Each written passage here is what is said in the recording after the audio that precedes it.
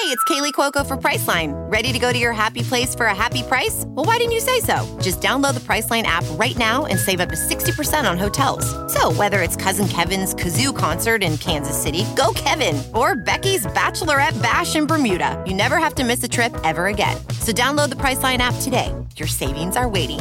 Go to your happy place for a happy price. Go to your happy price, Priceline.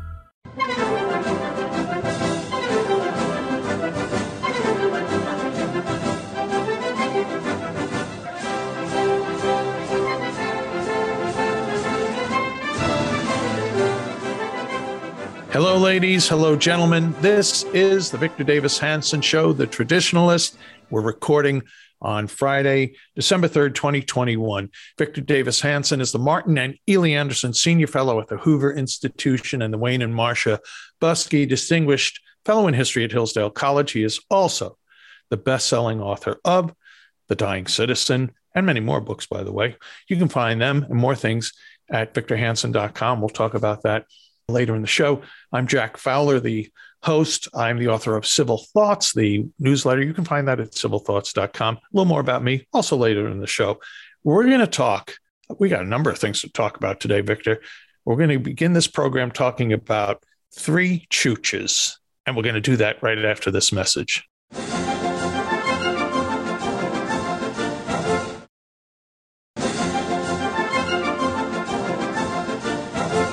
Victor, hey, my friend, we're back with the show that happens to be named after you, the Victor Davis Hanson Show. This is the Traditionalist.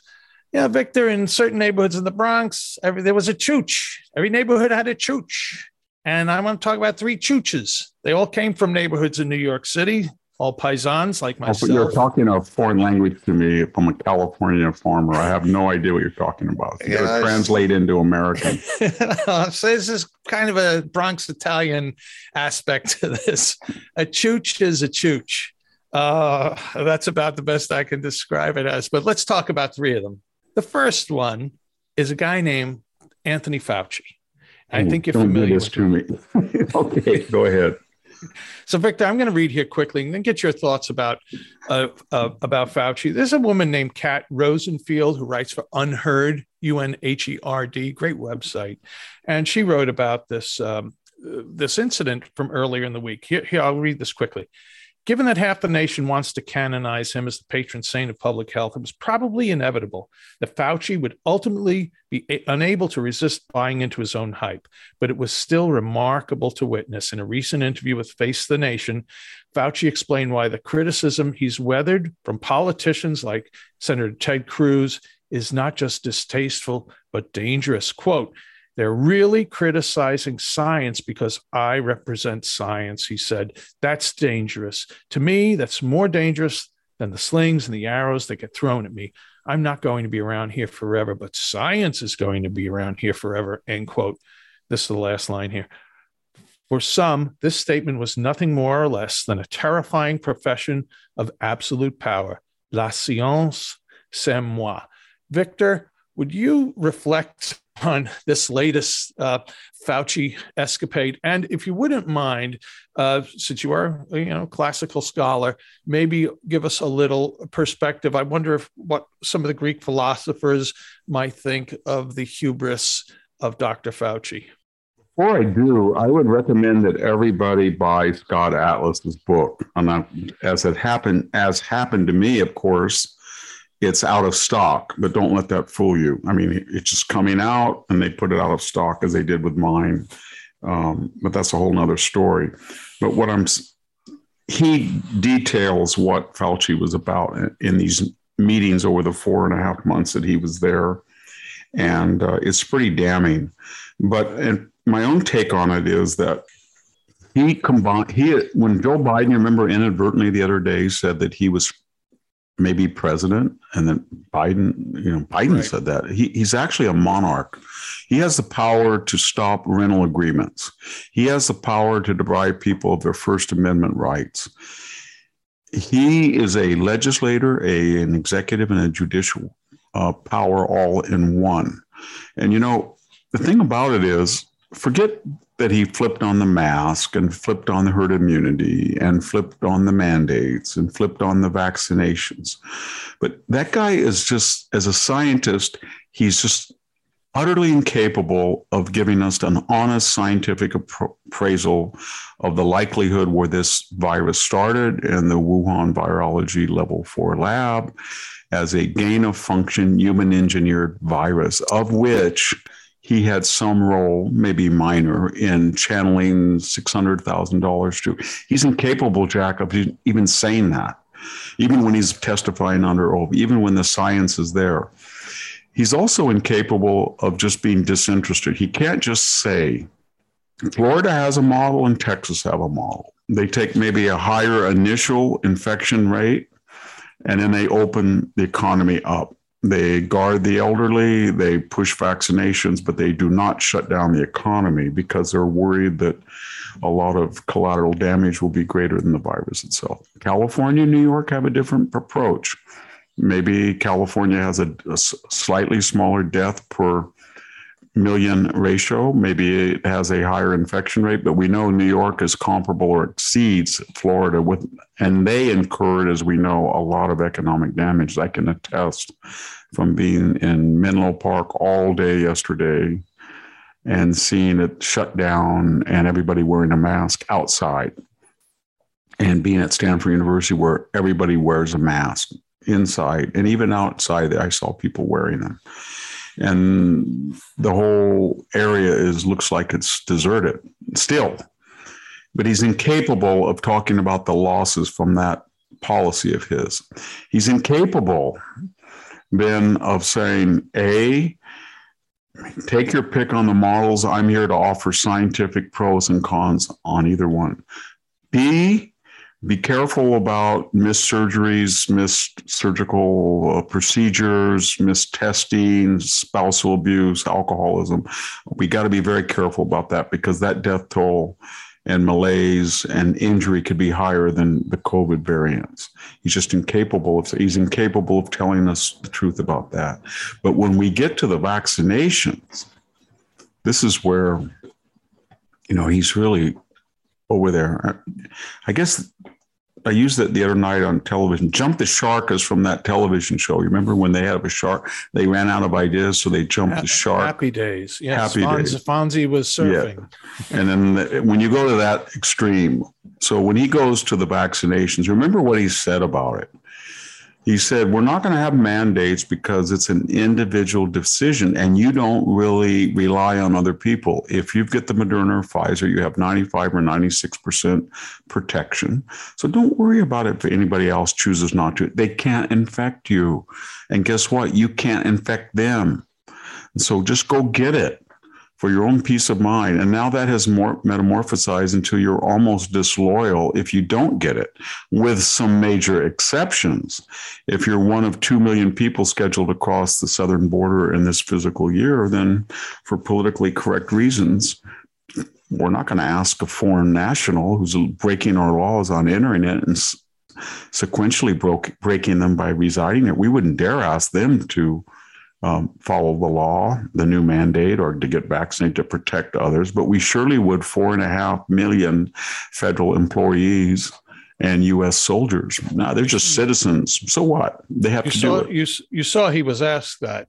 Yeah. I think it was by Peter Doocy, and he talked about some Title 42 or some nonsense, just totally evaded that question. But whether it was it wasn't yet a health crisis. We're not talking about that. We're just talking about treating citizens a little bit more considerately than foreign nationals that break the law as their first act in entering this country. He's totally unable to say with a straight face that if you've had COVID and you have antibodies for 3 to 5 months, you probably have as good or superior immunity as people who have been vaccinated. And we do have a lot of antibody tests. It wouldn't be that hard for Dr. Fauci to say, I suggest that restrictions on people entering or leaving organizations, buildings, restaurants predicated on vaccinations would be, as is common in Europe, extended to those who have antibodies. We don't care how you got the antibodies. All we care is that you have them. And if it's over a certain level, 500, it could be 400, they can find the level, then go. But he feels that that's just impossible. So he either deprecates the value of naturally acquired immunity, or he won't say that it can be as good as a vaccination. And the result is that we have a lot of people who have been seriously ill, some of them with COVID, and they have high antibody titers. And if they go out and get another boost, one shot or a booster or whatever, they're going to have a bigger reaction than they would have had before. And then we have other people going to be deprived of their civil rights because they're not vaccinated when they may be walking around with superior immunity to those who are. He's just incapable of doing that. And he's incapable. And this is, I think, in addition to all of that, he's just incapable of saying the vaccinations are now solely to stop you from dying. They will probably not protect you from getting ill, but the illness will be minor, but it's still worth the cost-effective trade-off. But I am worried. He's incapable of saying, I am worried that those who are males under the age of 18 may have a higher propensity for side effects, cardio problems, et cetera, than they would if they got COVID. So we have to investigate that. And the same thing holds true to young kids below the age of 12 or even below the age of 5. But he's incapable of that. He just doesn't express any doubt. And yet, again, he's been wrong. And why, we've talked about this before, why Donald Trump did not say, Anthony Fauci is a wonderful 40-year veteran at the NIAID, and we appreciate his yeoman work. And at 80, everybody deserves a rest, and he's going to go rest tomorrow morning and fire him. And we wouldn't have this problem. He's lost confidence of 55% of the country, right? At least. Victor, is this hubris in a classical Greek understanding of hubris, or is it? Yeah, it was. He was a minor. He had in his 30s and early 40s. He was somebody. He was all over the news about the AIDS epidemic. Let's not get into that, but he said some wild things. I can remember my children coming home and telling me they were telling them in schools that you could get it from colds or kissing, and that came from Dr. Fauci. And he was wrong on a lot of stuff. He was holding back very valuable pharmaceuticals in the beginning. But nevertheless, he had his moment, and he hasn't been heard from since. And then he reappears as an octogenarian, and it's gone to his head now. He has, if you look at when he's interviewed at his home, he's got pictures of himself. Right. He's got posters of him. He's got little bauble toys of himself. And so he's a legend in his own mind. And he knows what's going to happen. Nemesis comes. When you go on these far left cable TVs and you say you're not political, or you start bringing up January 6th to attack Ted Cruz, or you swear under oath that there was not gain of function research going on in China, how does he know that? Or that he didn't fund it? How does he know that? How does he have any idea what they were doing? He has none. And so he's just saying things now, and he's acting in such a manner that he's going to take a fall. And so I think Joe Biden feels his base, that's sort of anal retentive Karens, to use that term, they love him and he doesn't want to fire him. But I think there'll be a lot of people in the Biden administration that at some point as the midterms get closer say, you know what, we're going to lose unless we get rid of this guy and open up the economy fully. Make him ambassador to New Zealand or something. By the way, Victor, the book you mentioned is Scott Atlas's book, which while you were talking, I checked out. Yeah, not available. You can get it on Kindle, but it's called A Plague Upon Our House. And Victor, as we discussed at length on other shows, that this book and Atlas himself try to take a comprehensive look at this pathogen and the reaction, how that affects societal wide. And I would trust Anthony Fauci to let me know what an Ebola virus can actually do and what it's made up of. But how he's essentially become the public health officer for the entire country is kind of staggering. Yeah, it reminds me of the Latin word, for cutting blade or sickle. I only know it because I was a Latin professor, but I've also specialize in agricultural terminology, and it was Faucius. And so it's the root is Faux. I mean, the nominative is Faux, but Fauci is the root, Fauci. And then that's a certain case ending. So he's a sickle, a cutting blade. That's what he is. It's a Southern Italian. Well, speaking of Southern Italian, the word is ciuccio, and that means donkey in Italian. So that's where ciuccio comes from. And the donkey is also called an ass. But let's talk about what I would consider two other ciuccios from New York City. They're New York boys. One is, I'll just lump them together, Victor. One is Chris Cuomo, who has been suspended from CNN because the investigation by the New York Attorney General into his brother, former Governor Andrew Cuomos, naughtiness with about a dozen women showed, and there's evidence here from texts, etc., that Chris Cuomo, CNN's Chris Cuomo, despite saying he was, just praying for his brother or whatever, but he was actually actively engaged in trying to assist his brother in a response strategy to these women, some of which included besmirching these women who made accusations against the former governor. Now he's been suspended. We'll see if his suspension is equivalent to the suspension of Jeffrey Toobin, who, we won't get into that. He was quickly back on the air. And then the second person, also of my people, is named Ray Dalio, a little less publicly known, but he should be. He is the head and the founder of Bridgewater Associates. It's the largest hedge fund in the world. And he infamously this week, now he's got some book out. So he's doing the financial network shows. And he was on CNBC's Squawk Box. And Andrew Sorkin, who's no conservative, pressed him about China.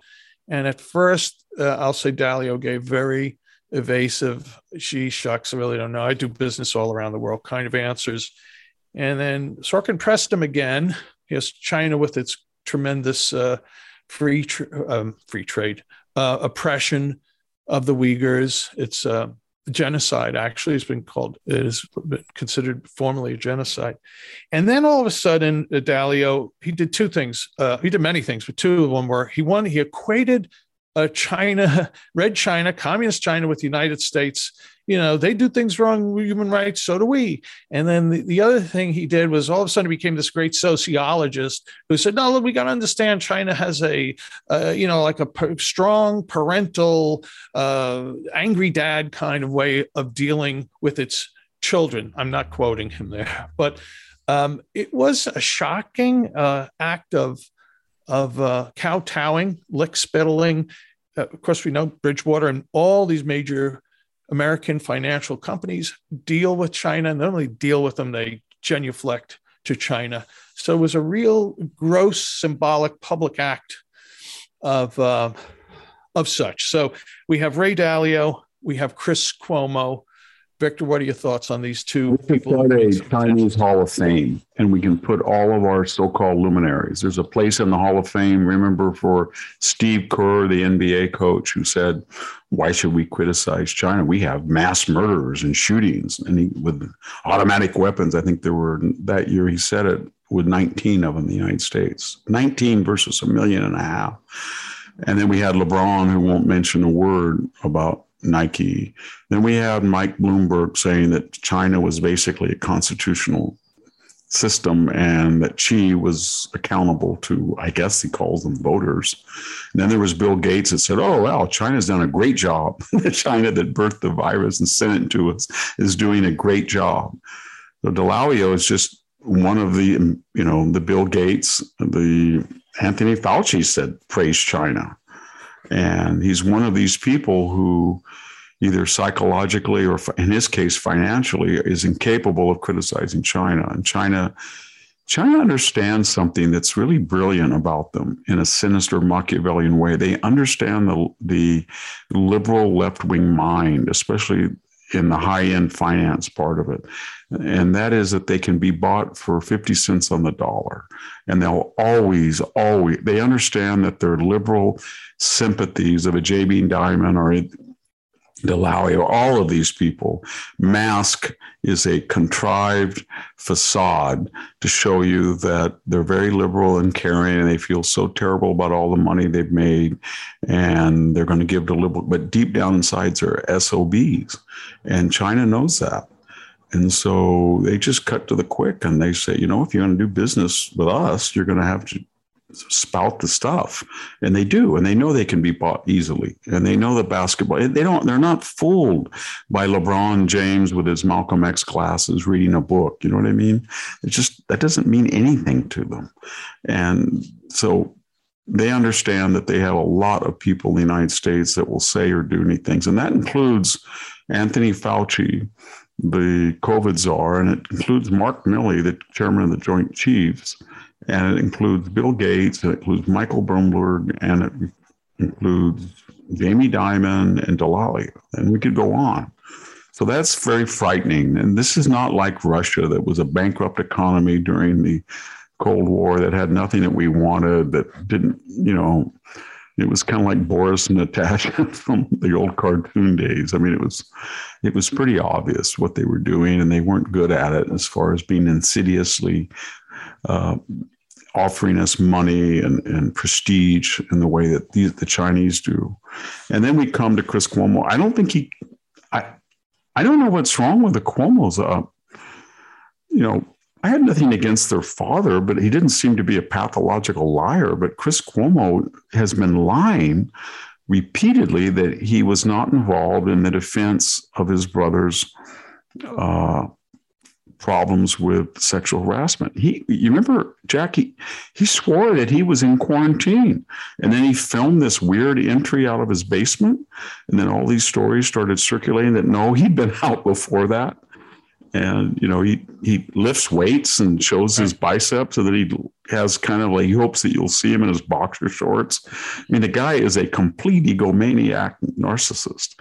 Yeah. And he just yells and screams. He doesn't have much to say. And he's called Fredo, but if you call somebody Fredo, then you've got somebody in the family that knows what they're doing. There is a Sonny or something. I mean, right. But I don't know why he's called Fredo when Andrew Cuomo is Fredo in some ways. But I don't know who they play to, who's the Michael and who's the Sonny. They don't exist in that family. But so if we were having this conversation a year ago, we would be talking about Andrew Cuomo winning the Emmy for his brilliant press conferences and how he turned down and said, I don't need your ventilators, Donald Trump. I don't need your hospital ships. I don't need your Javits Center hospital. I'm doing it on my own, my way. And that, we know how that ended with 12 to 13,000 deaths that he covered up. And now he's got the wrath of a really angry attorney general that wants his job. So she's not going to quit. And we're going to hear more and more of this. And, I don't know what Andrew Cuomo did, but I think we all know what he did. I don't know the details. He just plays fast and loose with his speech, his hands, because he feels he has a sense of entitlement.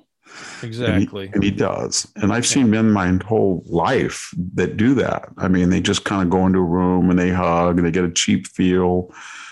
You've had parties at your house, huge family gatherings, and everybody whispered, watch out for Uncle Buck over there.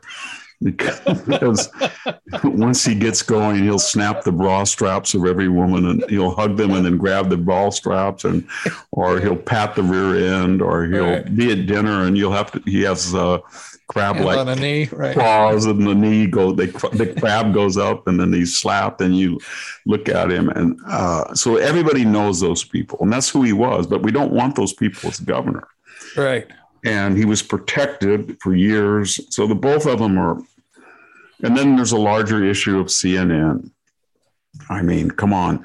All of those reporters that got on there, and some of them were fired for lying, but not enough of them, got on there for 3 years and said, the walls are closing in. It's a bombshell revelation from Robert Mueller's team, the Dream Team, the Hunter Killer team, the All-Stars. They did that. And then it was on to Ukraine, and then January. they just completely lie. And then think of the cast of characters. We had Miss Griffith with Donald Trump's head decapitated, a facsimile of it, holding it out. I think she weighed in on Jeffrey Toobin. She did. She said she got fired, but how come he didn't get fired for what he did? I liked his excuse, and somebody actually wrote that, as I remember, that, he was on Zoom and he was a New York writer, and, a lot of men just, maybe men and women, they just, routinely masturbate at their desk in the daytime. I thought so multitasking, right? Yeah. I mean, and then what I liked about that was that when Kyle Rittenhouse trial came on, Toobin then started to pontificate and said, this was reckless. This was reckless that he was trying to stop, graffiti and arson. This is horrible. Reckless. Okay, well, is it any reckless than a person with a Harvard law degree masturbating in front of women on Zoom? You idiot. So, and then you go into that, I wrote something in the Dying Citizen that Kirkus, I guess it was Kirkus or Publishers Weekly, one of them got mad at and said I was mean to Anthony Bourdain, the chef. Yeah. Who he passed away, killed himself tragically. I have nothing against him, except he did say, they asked him, would you cook a meal for Donald Trump? And he said, I would poison it if I did. And that was acceptable. And he was talking to, and so I mentioned that. And then we had he was a CNN contributor. And then we had the other guy, Reza, the guy who's, used to go to India and eat parts of, he ate brain matter to tape, the religious scholar. And he called, I think, Donald Trump a piece of shit on the air. And then we had dear old Anderson Cooper. Remember, he said, if Trump came in to you and said this and dumped a whole crap of feces on your desk, you wouldn't complain. I mean, they have a pattern of that. Right. It was that CNN person that went to a Trump rally, that reporter, and said, I have more teeth than everybody in this whole. Gosh. So it comes from the top, the ethos, the code. Right. And they're pathetic. I think they've yanked their contract for airports because I've been in lately and I haven't seen them on the TV. Actually, I agree. I haven't, not me neither. I've been in a number of airports lately. One last thing on Chris Cuomo. Yeah. By the way, he was also a hiney grabber. If you remember, it wasn't all that long ago. His former producer at ABC attacked him, and then it was, that was at a bar, remember? Yeah, but in front of her husband. Yeah. And I think he apologized or weaseled out of it somehow. He weaseled. Yeah, he did. It was a weasel routine. Well, those are, I think they qualify as chooches, Victor, under parlance of the neighborhood. So, okay. We're going to move on. We have one other thing. Maybe we can squeeze a second thing in to talk about. But of course, this week, big week for jurisprudence or the consideration of it. The Supreme Court had its hearings on Dobbs v. Jackson. That's the Mississippi law that many people believe will be used to overturn Roe v. Wade, the 1973 decision legalizing abortion, and maybe even the Casey v. Planned Parenthood decision, which in 1992, another major abortion case that came down against pro-lifers. I don't know, Victor. I listened a little bit, about half an hour, to the debate. I found it fascinating that we could listen to Supreme Court justices discussing this. I don't know if you did or didn't, but did you read any of the analyses? I did. I did. So what'd you make of, say, the Breyer, Sotomayor, Kagan performance during the live hearing? Well, Sotomayor was pathetic. I mean, it was not even worthy of discussion. But I guess the elephant in the room is that they cannot talk about the viability of a fetus. And that viability almost every year becomes more and more pronounced. And the gestation period from conception to viability outside the womb becomes, not that conception doesn't mark the beginning of a life, but for the left wing, that was their gold standard. If the so-called fetus cannot exist out of the womb, it's not a person. I don't understand the logic of that, because there's a lot of people with disabilities or that can't exist out of their home. You know, they don't have a normal existence. That doesn't mean they're not people. But nevertheless, that was their goal. And now as science starts to erode that argument, and it will continue to erode it, they just have to go back to, well, everybody has a right to kill somebody. I guess women have a right because it was conceived within them to kill them. And so all the rest is rhetorical and legal gymnastics. And I think everybody understands it's like the Second Amendment. It's worse than the Second Amendment. The Second Amendment is in the Constitution.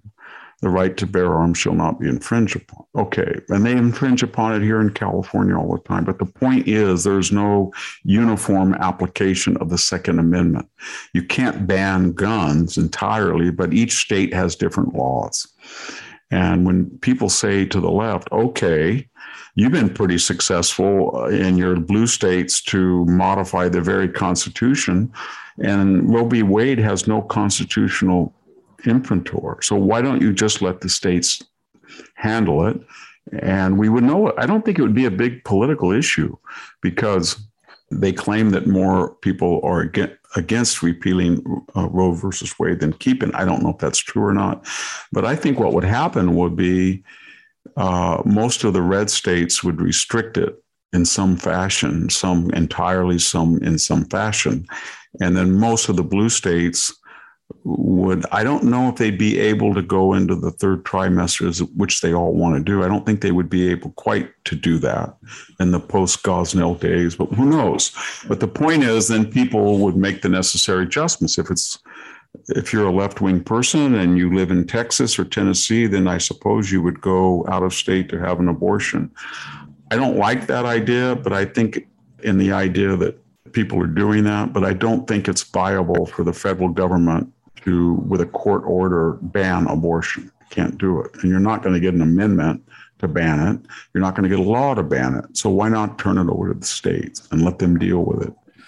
Victor, we have time for one more topic. We're going to talk about pushback on campuses against the foes of free speech. And we're going to do that right after this important message.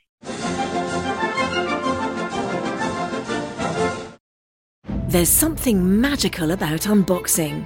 When you unbox BritBox, you uncover a world of British entertainment. Stream the UK's most brilliant series, including new and upcoming seasons of Shetland, Father Brown and Death in Paradise. Plus new originals like Payback, Irving Welsh's Crime and Archie, the story of Hollywood's greatest leading man, Cary Grant. Unbox BritBox and escape to the best of British TV. Stream with a free trial at BritBox.com.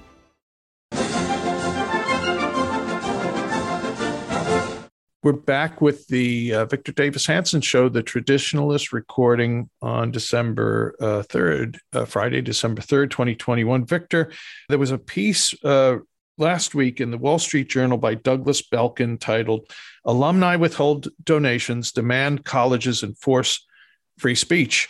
The examples are plentiful and endless. We know there was a University of Chicago professor who was supposed to be talking at MIT recently and was denied, not because of anything he said. I mean, he was blocked. But as you know, campuses have become intolerant of even the thought of somebody coming with an opposite viewpoint. So, long story short, a number of alumni of some means frustrated with what's been going on college campuses. And we remember, free speech was founded, right? Well, it was founded in the Constitution, but Berkeley, 1964, free speech movement, colleges, not anymore. So anyway, a significant could have been donor at Cornell was PO'd about what was going on there and started an organization. This has created some other groups. So I'm just going to read one quick paragraph here from the Wall Street Journal article. In October, alumni groups from 5 schools, Princeton, Cornell, University of Virginia, Washington and Lee, and Davidson College, announced the creation of a national organization called the Alumni Free Speech Alliance. By the way, it has a website. People should check it out. The group champions open inquiry on college campuses. Edward Yingling, the leader and a founder of the alliance and a former president and chief executive of the American Bankers Association, said he's fielded inquiries from alumni at 75 schools in the last month. So, Victor, we've been talking a long time, these 2 annus horribili, I don't know, 2 bad years we've gone through, waiting for some kind of pushback to this broad front of madness and assault against the things we believe in, our principles, Western civilization. We saw that in the recent elections, Virginia, and in school board meetings with parents pushing back. And here it seems to be, finally a pushback, coordinated maybe. How successful, we don't know, but at least it's the beginning of something on the madness on college campuses. What's your thoughts about this? There's a lot of things going on, Jack. First of all, it shows you that a lot of the alumni donors do not trust the university, and they don't follow the day-to-day pulse. So even in the liberal media, the word is getting out that there is no First Amendment on campus. If a professor speaks, in a kind fashion of Christianity, or they invite somebody from, I don't know, Breitbart News to speak on campus, they're not going to be able to speak freely, or they're going to be harassed. Or if they say certain things, or if you have a segregated space by race, or if you have a segregated racially themed dorm, or if you object to somebody picking their roommate on the basis of race, or if there's no due process, and there isn't, when a person is accused of sexual harassment. Okay, so they know all that. They're starting to know that. So they think, well, I want to, I have loyalty to my alma mater, but I want to also make sure that my degree still has currency, and it's a top-rate university, et cetera, for whatever reason, that they don't believe anymore by giving the money to the university. The money is going to go where they think it is. In other words, if they say, I want to support Western civilization, President X, oh, yes, of course we do. We know you. We're a strong defenders of Western civilization. Just write us a check. And they know that if they write that check, it's going to be filtered in and transmogrified into the history of Native American genocide, the first, week, and then the second week is going to be a history of endemic racism, and then the third week is homophobia, misogyny. That's what it's going to get. It's going to be called Western civilization. So they don't trust it anymore, and they're starting to target money. But there's not a lot of things you can target. I've had this discussion with donors. Where do you target when there's not very many conservative things to target? So the next position then, if you want to give money and you want to target it so it's not misspent and you're not deceived or deluded, then you have to find a group that will honor the donor intent. But if you can't find that group and there's not very many there, then you don't give it all. And so that's what's happening. The problem, as I see it, Jack, is that when you look at these Ivy League schools and you look at Stanford or Yale or Harvard, and you're talking anywhere from Princeton, 20 to $60 billion in endowment, and you look at their annual budgets and annual giving, I'm not sure they need any more money. I mean, they always want more money, but if they just said right now, no more giving, and then you look at, a 6% return on 60 billion at Harvard, maybe they could, and you add annual giving maybe a little bit, but they're getting to the point now where they have so much money and it's untaxed that they're not as in need of what I would call small gifts. These are people who give 15, 20, 30, 40, 100,000. And because there's such a magnitude of wealth, Jeff Bezos writes a check, or Mark Zuckerberg, that's what they're after. And those people are all left and they all agree. So what I'm trying to explain is that the dynamics of wealth in general and donor giving to universities has so radically changed from just 30 years ago. There are no more cigar chomping, Southern accented oil men, or the Bass family that can really make the great money fortunes, or Google and Facebook and Amazon and Bloomberg and Apple, et cetera, and Jamie Dimon and Dallaglio and all the people you've mentioned. And they don't have a problem with it. And then the second problem is that these people have so many $1 billion. I've had people say to me, I wanted to endow a professorship in so-and-so university, and they don't really want it.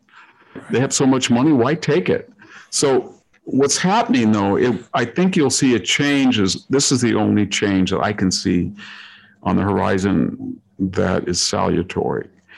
If you start to let in students, not on the basis of the proportions in the demographic, which was racism itself, by limiting Asians, to take one example, but you start to be repertorially admitting people. That means if you have 12% African American, you're letting in 16%. If you have 12% Latino, you're letting in 15%. And you're cutting back other groups like white males, 13 or 14%, then the next data become very important. And that is, what percentage of those targeted groups you're letting in would have fulfilled your prior but now dropped admission requirements in terms of ACT, SAT that don't exist anymore at a lot of universities, and GPA and classroom achievement while on campus versus the number of people you're not letting in.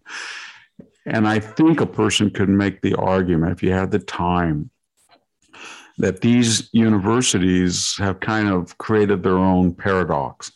They've let in 20 to 30 or maybe 40% of their incoming freshmen that would not be able to fulfill the data on academic preparation as required by that university and as required by the professors for their level of instruction. So now they're left with two alternatives.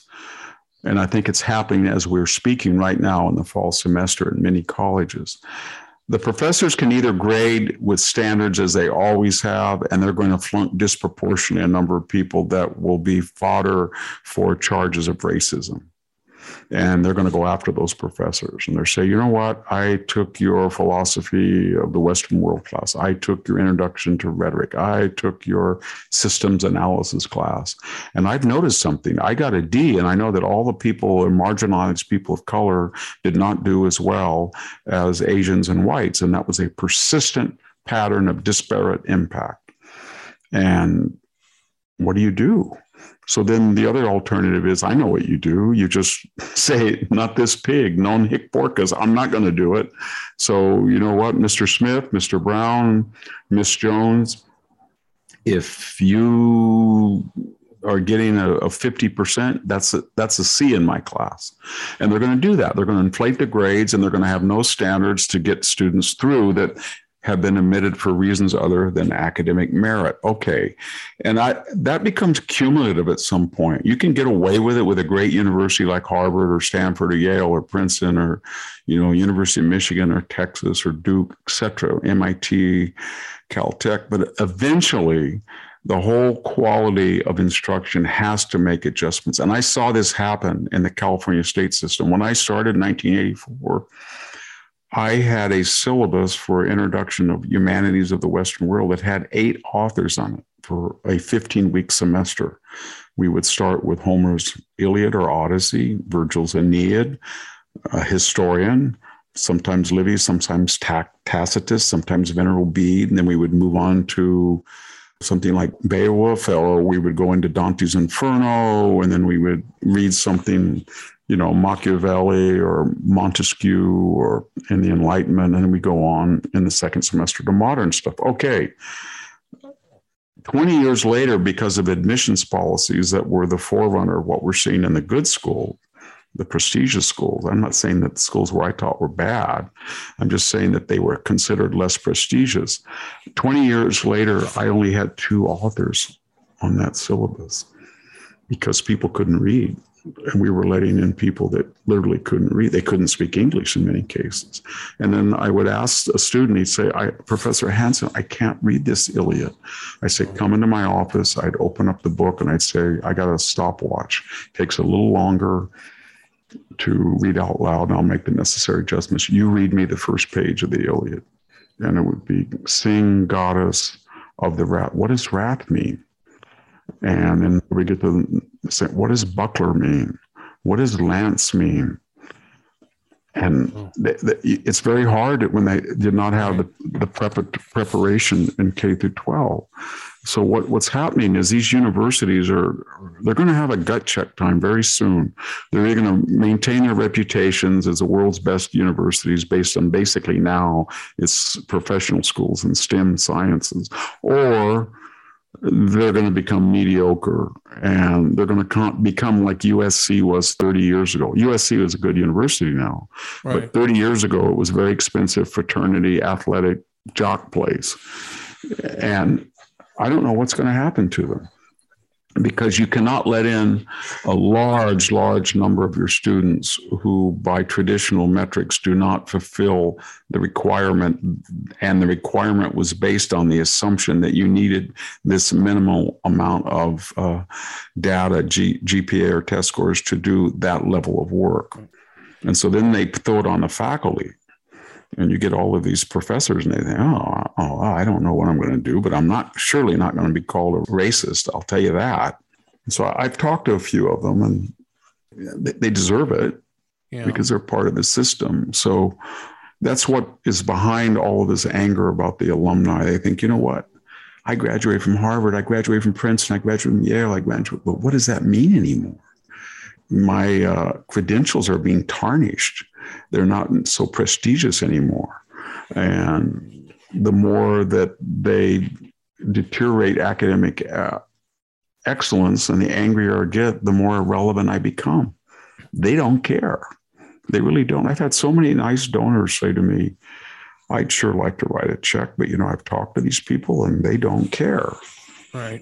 And so I'm hoping that what donors do, in this case, that he writes a big check to Hillsdale College, or somebody like that. There are other colleges like that. It's few and far between, but maybe, because we only have a few minutes left here, Victor, that, another topic for a related topic for another day may be that the philanthropist who cares about education, who should do the assessment, like, they need my money like they need a hole in it. What is Yale going to do with another $1 million or another $1 billion? But if the hinge point of education to fix the kids coming through the system that, as you just described, can't read by the time they get in college, if that means we need to do stuff at third grade, somehow a lot less emotionally appealing to give money to third grade. I mean, the emotion for many philanthropists at the college, maybe your spouse there, best friends, et cetera. I mean, really strong and powerful ties.